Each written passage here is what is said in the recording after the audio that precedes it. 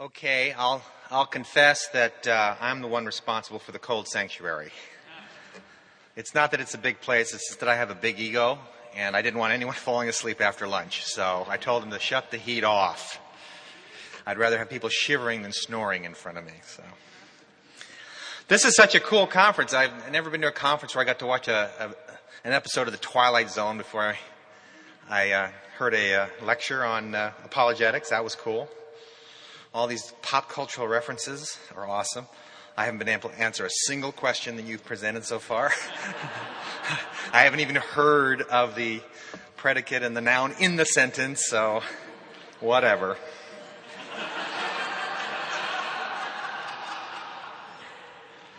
The other thing I have to clarify, I think you've probably figured out by now that I'm not exactly doing the talks as they are outlined in the schedule. You know how it goes. You get asked for a title and you think this is going to work. And then when you get into it, you realize, I need to modify it. So really the first talk was Control the Original Sin. It was really it's kind of an exposition of that it's that it is pride, that it is rebellion, but the specific form it takes, I think, or at least the specific form I want us to think about this weekend is control. And then this talk will be more a variety of religious oppression and the divine mission of liberation and how the revolution is being fomented. So after that opening chapters on Genesis, I have an exposition of the call of Abraham, the great man of faith, who is the most faithless man I have ever seen in the Bible.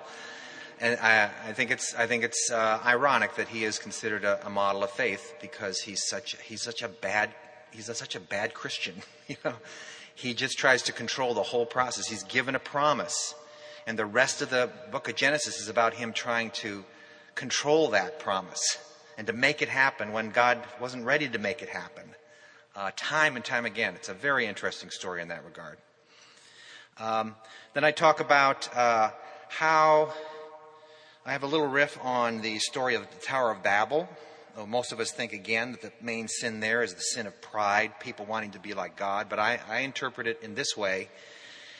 It wasn't that they were that making a name for themselves is such a problem. Because, in fact, in the very next chapter, God says he's going to make a name for Abraham. For someone to have a great reputation, that's just part of being human and being a human community. We all hope at the end of our lives we have, in certain spheres of our life, we have something of a reputation. I think what their sin is, they said, behold, if we don't build this tower, we're going to be scattered. And we don't want to be scattered. We want to stay together in complete defiance of the command to be fruitful and multiply and spread out over the whole earth. So the punishment that is fit for this crime is really interesting. God gives them multiple languages, so they have no choice but to be spread over the whole earth and to fulfill the command, whether they like it or not. So it's an act of judgment and an act of grace and an act of providence all in one. But again, I hinge it on this notion of trying to control one's destiny as opposed to what God wants. Then I talk about how what this desire for control, that it morphs into, and I alluded to it with the Aristotle quote, it morphs into oppression in personal relationships. And it morphs into oppression in the largest sphere as well, political oppression, so that it's not surprising that large sections of the Old Testament are about political liberation. So you got the book of Exodus. You have the oppression of Pharaoh and the liberation of Israel.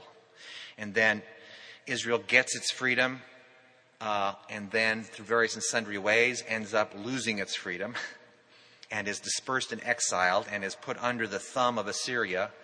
And some of our most wonderful messianic passages come in the midst of that oppression and promise liberation. And, of course, they have a twin or a manifold meaning. There is definite a promise of political liberation, but also some other types of liberation as well. So what I'm trying to show in the first part of the book is how our desire for control turns in on itself and always puts us in a place of oppression rather than the freedom that we're seeking. And then I move on to now what I call religious oppression and the various forms it takes, and how God's mission is liberation in the midst of that oppression. So we'll pick that up here. And then how the liberation is effected, I think, is very important. That relates back to Genesis 1. So here we go. But again, so I talk about, on the one hand, the Bible recognizes that life in God needs to be embedded in religious activity, scripture study, worship, ritual, and so forth. In the Sermon on the Mount, Jesus assumed that the devout life will include prayer, fasting, and almsgiving. The Bible shows that Jesus was a man of prayer, that he was a regular church attender. As Luke noted, it was his custom on the synagogue to go to the Sabbath. On the Sabbath to go to the synagogue. That's why I need to stick with my manuscript. At the same time, the Bible can talk about religion as if it were the enemy. We're not talking just about false religion or idol worship. The prophets could also indict perfectly orthodox religious practices. Take, for example, Isaiah's classic charge when he quotes God as saying, "When you come to appear before me, who has required of you this trampling of my courts? Bring me no more vain offerings. Incense is an abomination to me. New moon and a Sabbath and the calling of convocations. I cannot endure iniquity and solemn assembly." I mean, this must have been shocking rhetoric in Isaiah's day, because offerings and feasts and religious gatherings are so much of what the biblical books like Leviticus are all about. The people were doing in spades the exact thing they had been commanded to do. Religion as such, though, is not the problem, but religion that becomes a means of social and economic oppression. That's another matter. God despises religion when people use it to avoid some rather elementary matters of justice. Take one passage from the prophet Micah. "Hear this, you heads of the house of Jacob and rulers of the house of Israel, who detest justice and make crooked all that is straight. Its heads give judgment for a bribe. Its priests teach for a price. Its prophets practice divination for money."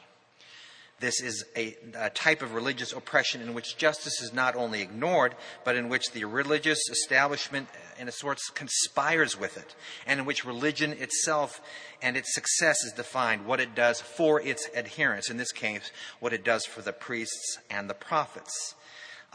But there are many things that tempt the religious world to make religion about us rather than God. And it may not be money, it may be church attendance, it may be cultural influence, it may be even a deeper devotion and spirituality. The whole business gets twisted into other forms of oppression, like moral oppression. This is a recurring theme of Jesus' interaction with the religious leaders of his day. One classic encounter happens when one group of religious teachers, the Pharisees, defenders of the moral order, criticize Jesus and his disciples for picking grain on the Sabbath. Jesus' pithy response gets right to the heart of the matter. The Sabbath was made for man, and not man for the Sabbath. The point of the religious law, as with all religious law, is not found in itself, nor the law is designed to bring freedom and life. There is no more succinct expression of Jesus' exasperation with moral oppression than Jesus' famous sermon against the Pharisees, which begins, "The scribes and Pharisees sit on Moses' seat, so practice and observe whatever they tell you, but not what they do. For they preach, but they do not practice. They tie up heavy burdens, hard to bear, and lay them on people's shoulders, but they themselves are not willing to move them with their finger." The Apostle Paul is one with his master in this, and his letter to the church of Galatia is very much in the spirit of Jesus' sermon against the Pharisees.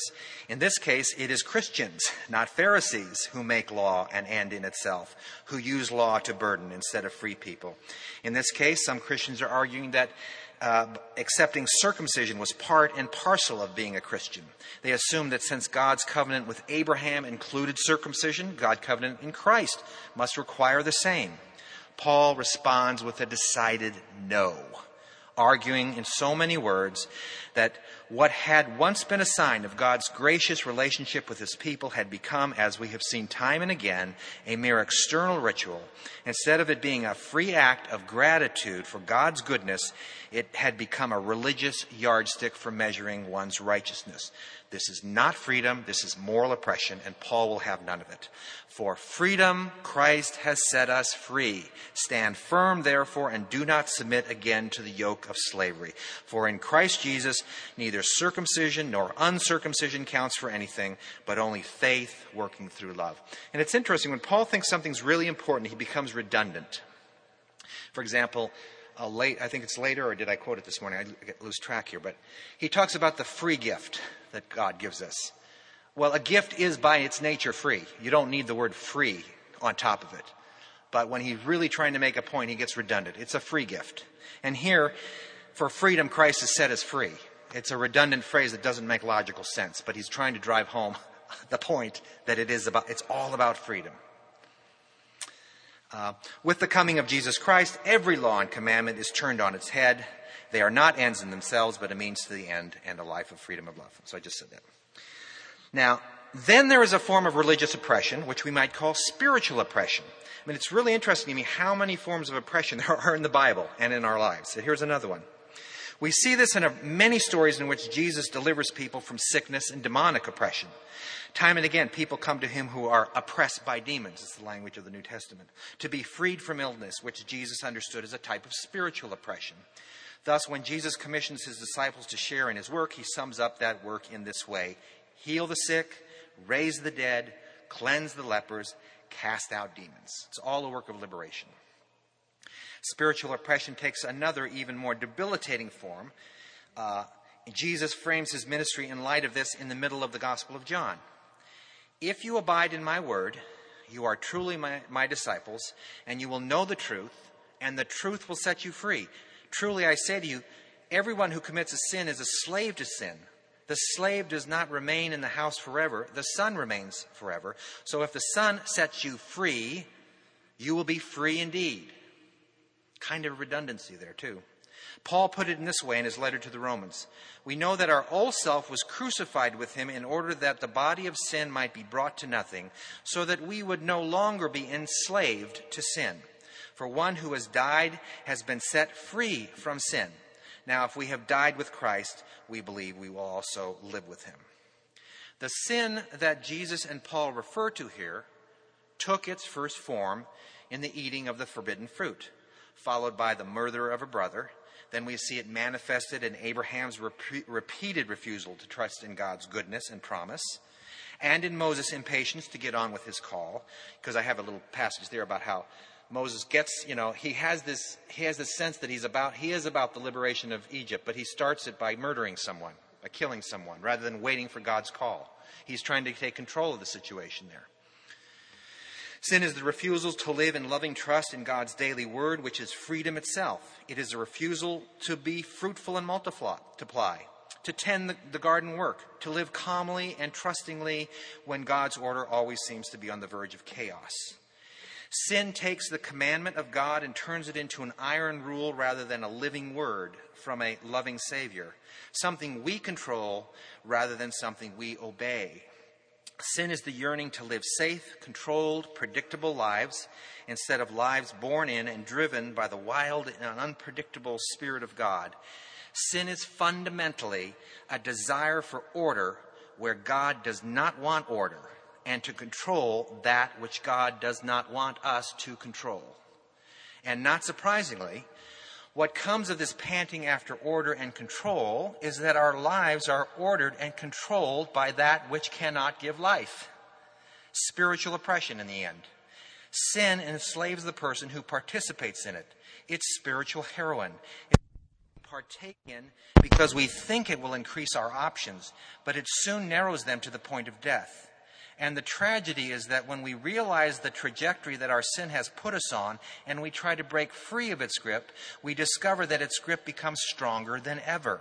We are powerless over our addiction to it, an addiction from which only death can set us free. Dealing with oppression, the oppression in which all oppression finds its root, this particular oppression, was the mission of God in Jesus Christ. Liberation from the oppression of sin required a death. But in a gift as mysterious as it is wonderful, it was the death of Jesus that has made the difference. Gift is the key word here. Oh, this is where I came to that passage. According to Paul in Romans, therefore, just as sin came into the world through one man and death through sin, so death spread to all men because all have sinned. But the free gift is not like the trespass. For if many died through one man's sins, much more have the grace and the free gift by grace of that one man, Jesus Christ, abounded for the many. And he repeats that word again. I won't have to repeat that whole verse. You've heard it so many times. But again, that phrase, free gift, is used. For what Jesus has done is not obligation. It is not duty. It is not quid pro quo, something for something. It is gift.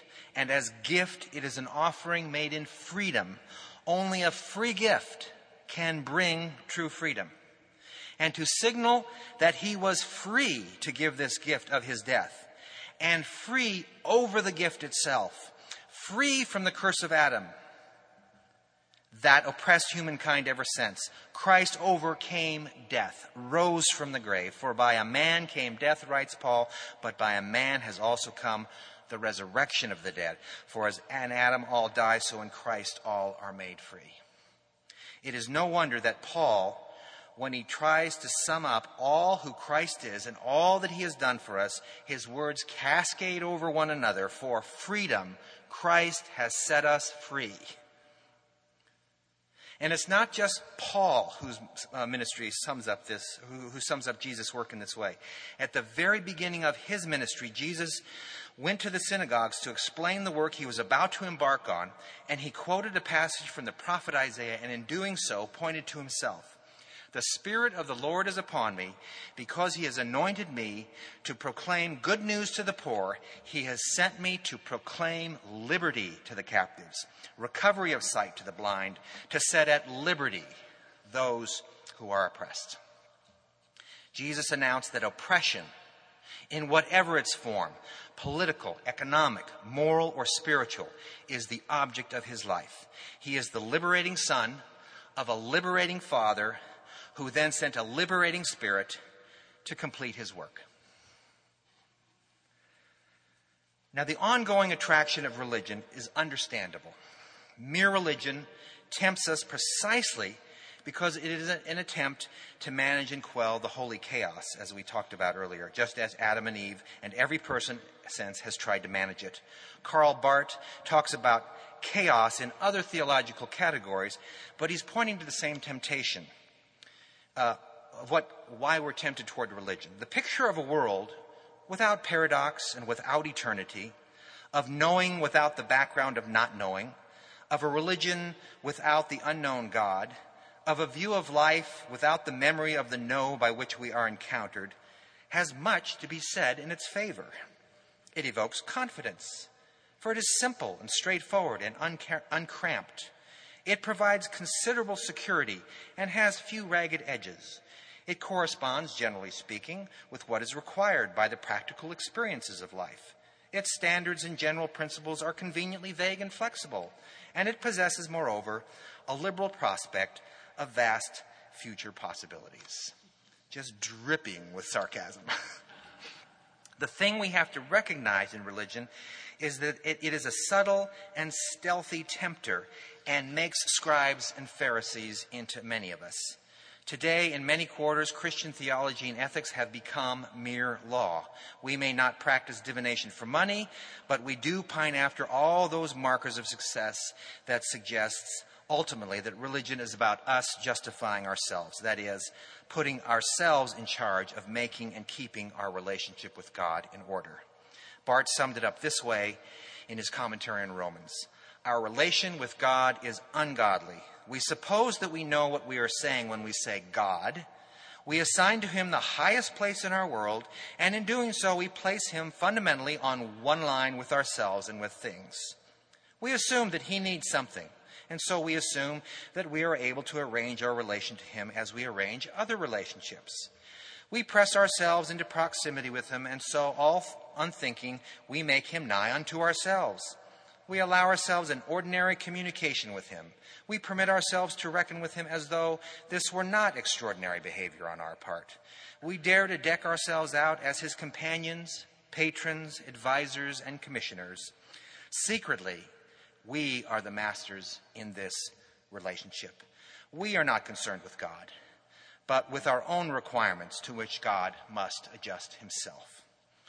In short, religion is tempted to bring God down to our level, to domesticate him and his commands, to make him into our image, to corral and manage him. Religion is too often about control when God's mission is about liberation, which usually comes about through just new and mighty infusions of holy chaos. If one makes a statement about the type of entrance one makes, God made an extraordinary one when he came to us in Jesus, mighty God in the flesh. It was a quiet and humble entrance in some ways. He was born as a babe in a manger in the context of a family.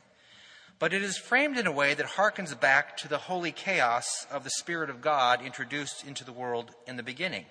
As such, it reveals how God in Jesus, and later in the Holy Spirit, inaugurates his liberating work with people addicted to order and control. To begin with, Jesus is born, says the Bible, with a virginal conception, decidedly not in accord with the normal order of things. And then there was a host of angels who announced the birth to some startled shepherds with what would turn out to be very ironic words, peace on earth. For the first memorable political act after the birth of God with us is the mass murder of infants, followed by the exile of the Holy Family. This is the type of peace that was to come later in his ministry. In his childhood, Jesus signaled that he was not going to be about maintaining the religious and social status quo.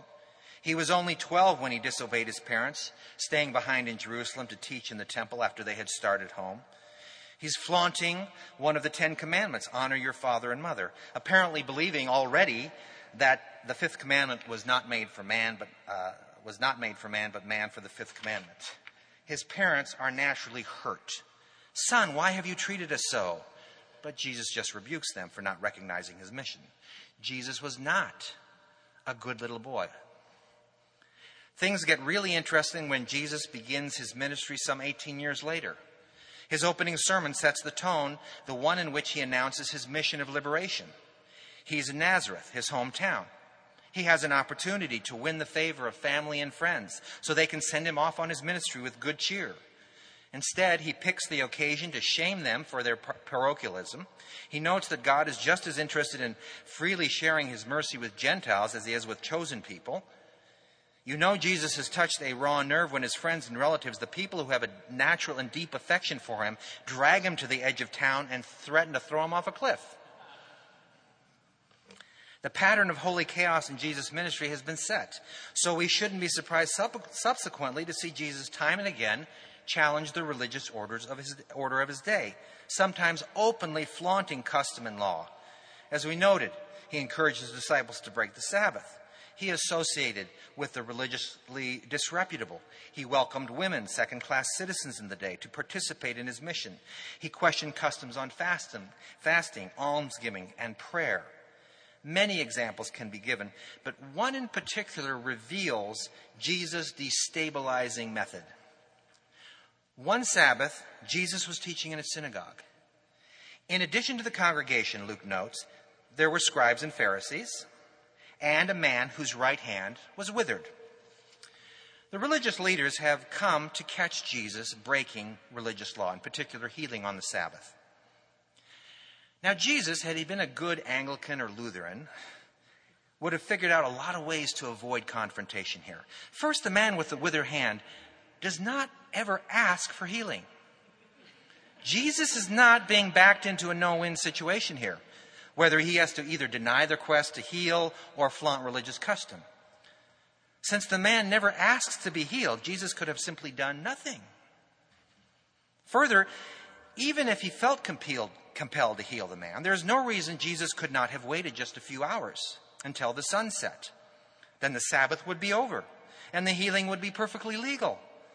The man had likely lived with this impediment for years, if not decades. He certainly could have waited a couple more hours to be healed. Jesus could have pursued a win-win-win situation. Michael Scott, another pop culture reference, okay? So he could have healed the man, avoided working on the Sabbath and thus avoided the controversy with religious leaders. He would have remained in good standing with everyone. What ministry leader wouldn't want that? But Jesus is not interested in maintaining a social or religious order that thwarts the dynamic work of God. So he calls the man forward in the middle of the service, in the middle of the day, in the middle of God and everybody, and heals him. Jesus deliberately provokes the situation. Jesus deliberately initiates controversy. Jesus destabilizes the situation. It is this sort of behavior, of course, that eventually gets him killed. But not before he manages to upset every expectation about God and his Messiah and the religious life. He says God is the type of God whose values are not quite what we imagine. God is not so much enamored with the pious and the righteous, but more with the poor, the sad, the meek, the hungry. Contrary to common assumptions, that the rich have been blessed by God, Jesus says that God has real concerns about the wealthy. He says that rather than retaliating, one should forgive. Rather than hating enemies, one should love them. Rather than keeping what is rightfully yours, you should give it away. A man who goes about challenging the political, religious, and moral order like this could be mistaken for a revolutionary. And this is precisely what people thought. Jesus tries to disabuse him of this. When Peter apparently assumes that Jesus' mission will only be accomplished by his military victory over Rome, Jesus calls him the incarnation of Satan. He then reminds Peter and the other disciples of the great paradox that only in giving up one's life can one preserve and foster life. When one of the disciples tried to prevent his arrest, slashing at the soldiers who have come after him, Jesus tells him to sheath his sword. When Jesus has a chance to defend himself before authorities who hold the power of capital punishment, he remains silent. When unjustly tried and cruelly nailed to a cross, just when righteous anger would have been expected and justified, he openly forgives his accusers. These are not the actions and words of a man who takes his bearings from what is expected, from what constitutes the normal order of things. He is decidedly uninterested in preserving that order, in maintaining the status quo. He says at one point that he has not come to abolish the law, but only to fulfill it. But it is impossible to ignore the fact that in fulfilling it, he transcends it. And by transcending it, he introduces chaos, a condition or place of great disorder and confusion. Disorder and confusion abound when we come to the end of the story. A peaceful Messiah is mistaken by the authorities for a political revolutionary. An innocent man is arrested and trumped up charges and condemned to death. The Messiah, God's righteous one, suffers and is crucified. A dead man rises. Even this supposedly happy ending only makes things more confusing. In one account, the men guarding the tomb, quote, trembled and became like dead men. In another resurrection appearance, the disciples are frightened and startled. In another still, two men have no idea they are conversing with Jesus. The characteristic response to the resurrection, an event that still instills confusion and disorder to this day, is that of the women who Mark says fled from the tomb, for trembling and astonishment had seized them, and they said nothing to anyone because they were afraid. In the centuries since, Christians have tried really hard to tame the resurrection, to bring it under some manageable control, shoring it up with historical and logical proofs, talking about it as if it makes perfect sense. But a resurrection that has become a comforting tale is not the resurrection of Jesus Christ. The resurrection of Jesus announces a new world order, doing so first by upsetting and demolishing the old world order. It is not the mere recitation of the body, but a signal that everything that is dead, that is dead, predictable, rigid, lifeless, and orderly, is going to be made unpredictable, flexible, lively, and new. That's the type of holy chaos. That's the type of thing holy chaos does. It shatters the order that has become an oppressive order. It throws out of control that which has been tightly controlled. It forces everyone to make a choice. Hold on tighter to the life made in our image, or let it go and see the new liberating thing God is doing in our midst. This disruptive resurrection life only becomes more so after Jesus left and gave us the Holy Spirit, the one we first saw brooding and creating mischief in the creation order. Well, the Spirit came back with a vengeance. As we saw in the creation, the Spirit reveals something of God's mischievous character. The Spirit is also behind the work of those crazy prophets, Isaiah and Micah, who burn eloquent against the political and religious oppression of their day and announce the coming liberation of the so-called mighty God. It is the Spirit who empowers the holy, chaotic work of Jesus, and it is the Spirit whom Jesus specifically notes will carry on the work of liberation until he comes. Luke, the author of Acts, begins the book by noting that this is the second part of a larger work, the first part being about, quote, all that Jesus began to do and teach. The implication is that the book of Acts is the continuation of what Jesus did and taught, a continuation, of course, in the Holy Spirit. There are many stories in the book of Acts that would illustrate this point, but I'm just going to pick out three. Three early moments in the church's life that signals that the God of liberation is at work in the Holy Spirit. First and foremost, of course, comes on the day of Pentecost. It's really interesting that this event is framed by the religious order of the day. Jews from across the world had gathered in Jerusalem. Pentecost was also called the Feast of Weeks, was one of three major festivals of the Jewish year. One of the three obligatory observances for Jews, falling between the feasts of Passover and Tabernacles. Originally, it was called the Feast of the Harvest, of the first fruits of your labor, of what you sow in the field. That's a quote from Deuteronomy. And then later, the first fruits of the wheat harvest. But by the time of our story, it had lost its association with agriculture and had become an occasion to remember the giving of the Torah to Israel. Thus, in both form, an annual religious mandatory ritual, and in content, the celebration of the law, it is an event about order, liturgical and moral order, to be exact. It is no coincidence that at this festival, the Holy Spirit would come with power and disorder. The first hint of the ensuing confusion is that suddenly there came from heaven a sound like a mighty rushing wind, and it filled the entire house where they were sitting. Then, quote, divided tongues of fire, as of fire, rested on each of them. I mean, Luke is struggling to describe this, and it's apparent that he's confused about the words he's going to use to describe it. It's so unusual. Then comes the audible miracle. People from across that portion of the world, 15 people groups are mentioned, exclaim, we hear them telling in our own tongues the mighty works of God. This is a miracle. Of course, but not a miracle that brings peace and order, but only amazement and perplexity. Those witnessing the event see so much confusion, they mistake it for a drunken party.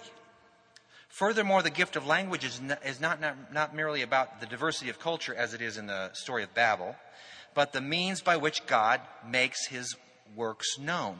One of these works, of course, is the very presence of diverse language and cultures, and in fulfillment of his command to be fruitful and multiply over the whole earth. Now, Peter explains what people are seeing in front of them is the wave of the future. This is the way things are going to be from now on, a little disorderly and confusing. And this is what he says. In the last days it shall be, God declares, that I will pour out my Spirit on all flesh, and your sons and your daughters shall prophesy, and your young men shall see visions, and your old men shall dream dreams. Even on male and female servants, in those days I will pour out my Spirit, and they shall prophesy. This is a remarkable statement, one that announces that the religious social is being completely upended. The Spirit will now come upon all flesh, not just prophets and priests, specifically young men and male servants and daughters, and even the lowest in the social hierarchy, female servants, will experience this. Everyone, from bottom to bottom of the social hierarchy, has access to this wondrous Spirit of God. This radically relativizes not only Jewish religion, but subsequent Christian religion as well. The religion of the future, implies Peter, and which Paul will later elaborate on, will be a religion of the Spirit and a religion of the heart, and that future is now. The religion is not about external law and ritual. It is not about a priestly class and a lay class. It is not about institutions and programs. It is about the law written on the heart and the Spirit filling every believer. Furthermore, Peter says that what is happening is the result of another disordering event. What could be more confusing to devout Jews than the idea that the Messiah shamefully died on a cross? And what could be more unnerving to those Jews who did not believe in resurrection, and to Greeks who thought the resurrection a myth, to be told that Jesus was raised from the dead? The person of Jesus brings confusion layered upon disorder, leading to complete reversal in so many matters. It is the height of theological absurdity for Peter to say, "Let all the house of Israel know for certain that God has made him both Lord and Christ, this Jesus whom you crucified." It is no wonder that when the Spirit descends upon people, the same sort of holy chaos, strange tongues, results. It's almost it's an icon. It's an audible icon of what's going on, the confusion of tongues.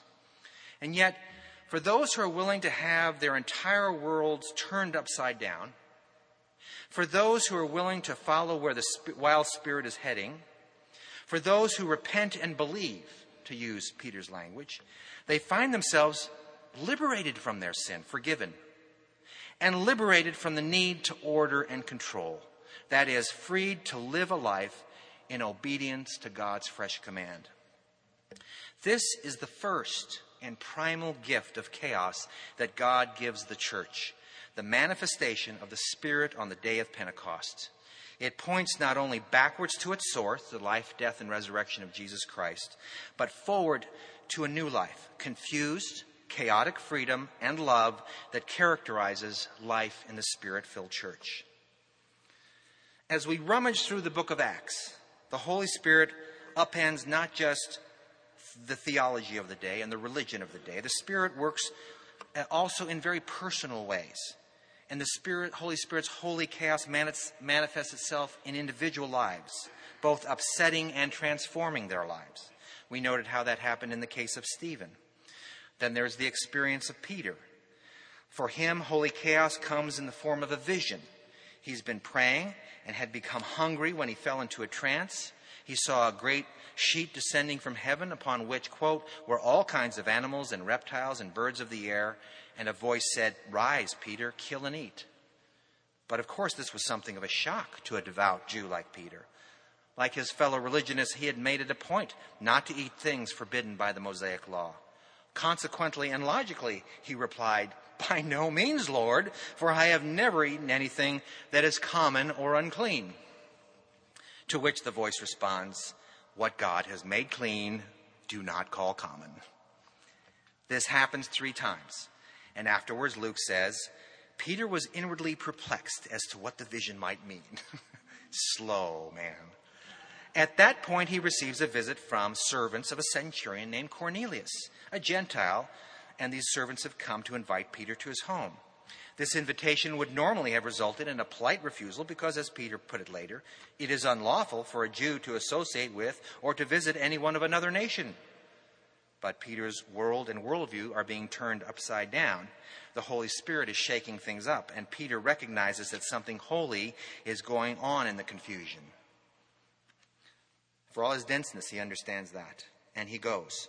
The end result is not only the conversion of Cornelius to Christ, but of Peter's conversion to Christ's mission. Truly I understand, he says, that God shows no partiality. That may be a commonplace to modern sensibilities, but for a devout Jew, faithful to the letter and the spirit of the Mosaic law, this is about as radical as it gets. By this time, by this experience of Peter's, the quintessential disruption of the Spirit had already taken place on the road to Damascus. On a mission to bring order to the religious life of Israel is one Saul. He was an admired religious figure of his day, a member of the strict Pharisees, zealous for the tradition, meticulous in keeping the law. Saul had been deeply troubled by the rise of this new sect called the Way, which had been proclaiming that the Messiah had come, and that though shamefully crucified by the authorities, he had been raised from the dead. Saul recognized that the implications of this message, if spread, could shake his religion to its foundations. So to protect his people's spiritual integrity, he gave himself to rooting out these disturbers of the peace, hunting them down, and if necessary, killing them. He was on his way to Damascus to do just this, breathing threats and murder, as Luke puts it, when the foundation of his own life cracked open. He was thrown to the ground by a bright light and a loud voice. The man who thought he saw all things clearly was now blind. 3 days later, his sight is restored, but his view of the world is completely changed. He is no longer an enemy of Jesus Christ, but an apostle of his Lord. He no longer is merely a Jew, but a world citizen. He has been transformed by holy chaos. The chaos that interrupted the lives of Peter and Paul eventually makes its way into the larger church, so that there is no small dissension and debate about what place Gentiles have in the life of the Church of Jesus Christ. The established understanding of the custom of Moses is so threatened that nothing less than a church council must be called to settle the matter.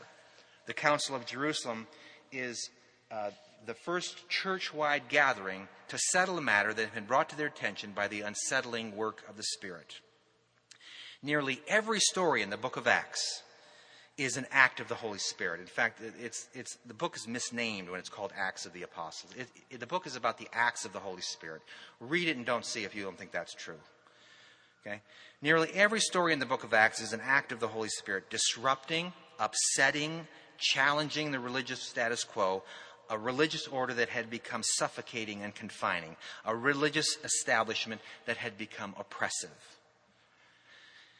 In my last talk, that'll be tomorrow, I want to put some flesh on the ideas. I want to give 2 examples of how our current religious culture in Christianity, American Christianity, how the culture of control manifests itself in our culture. And I want to suggest ways in which the spirit of chaos, I think, wants to free us from our self-imposed oppressions. But that's enough for today.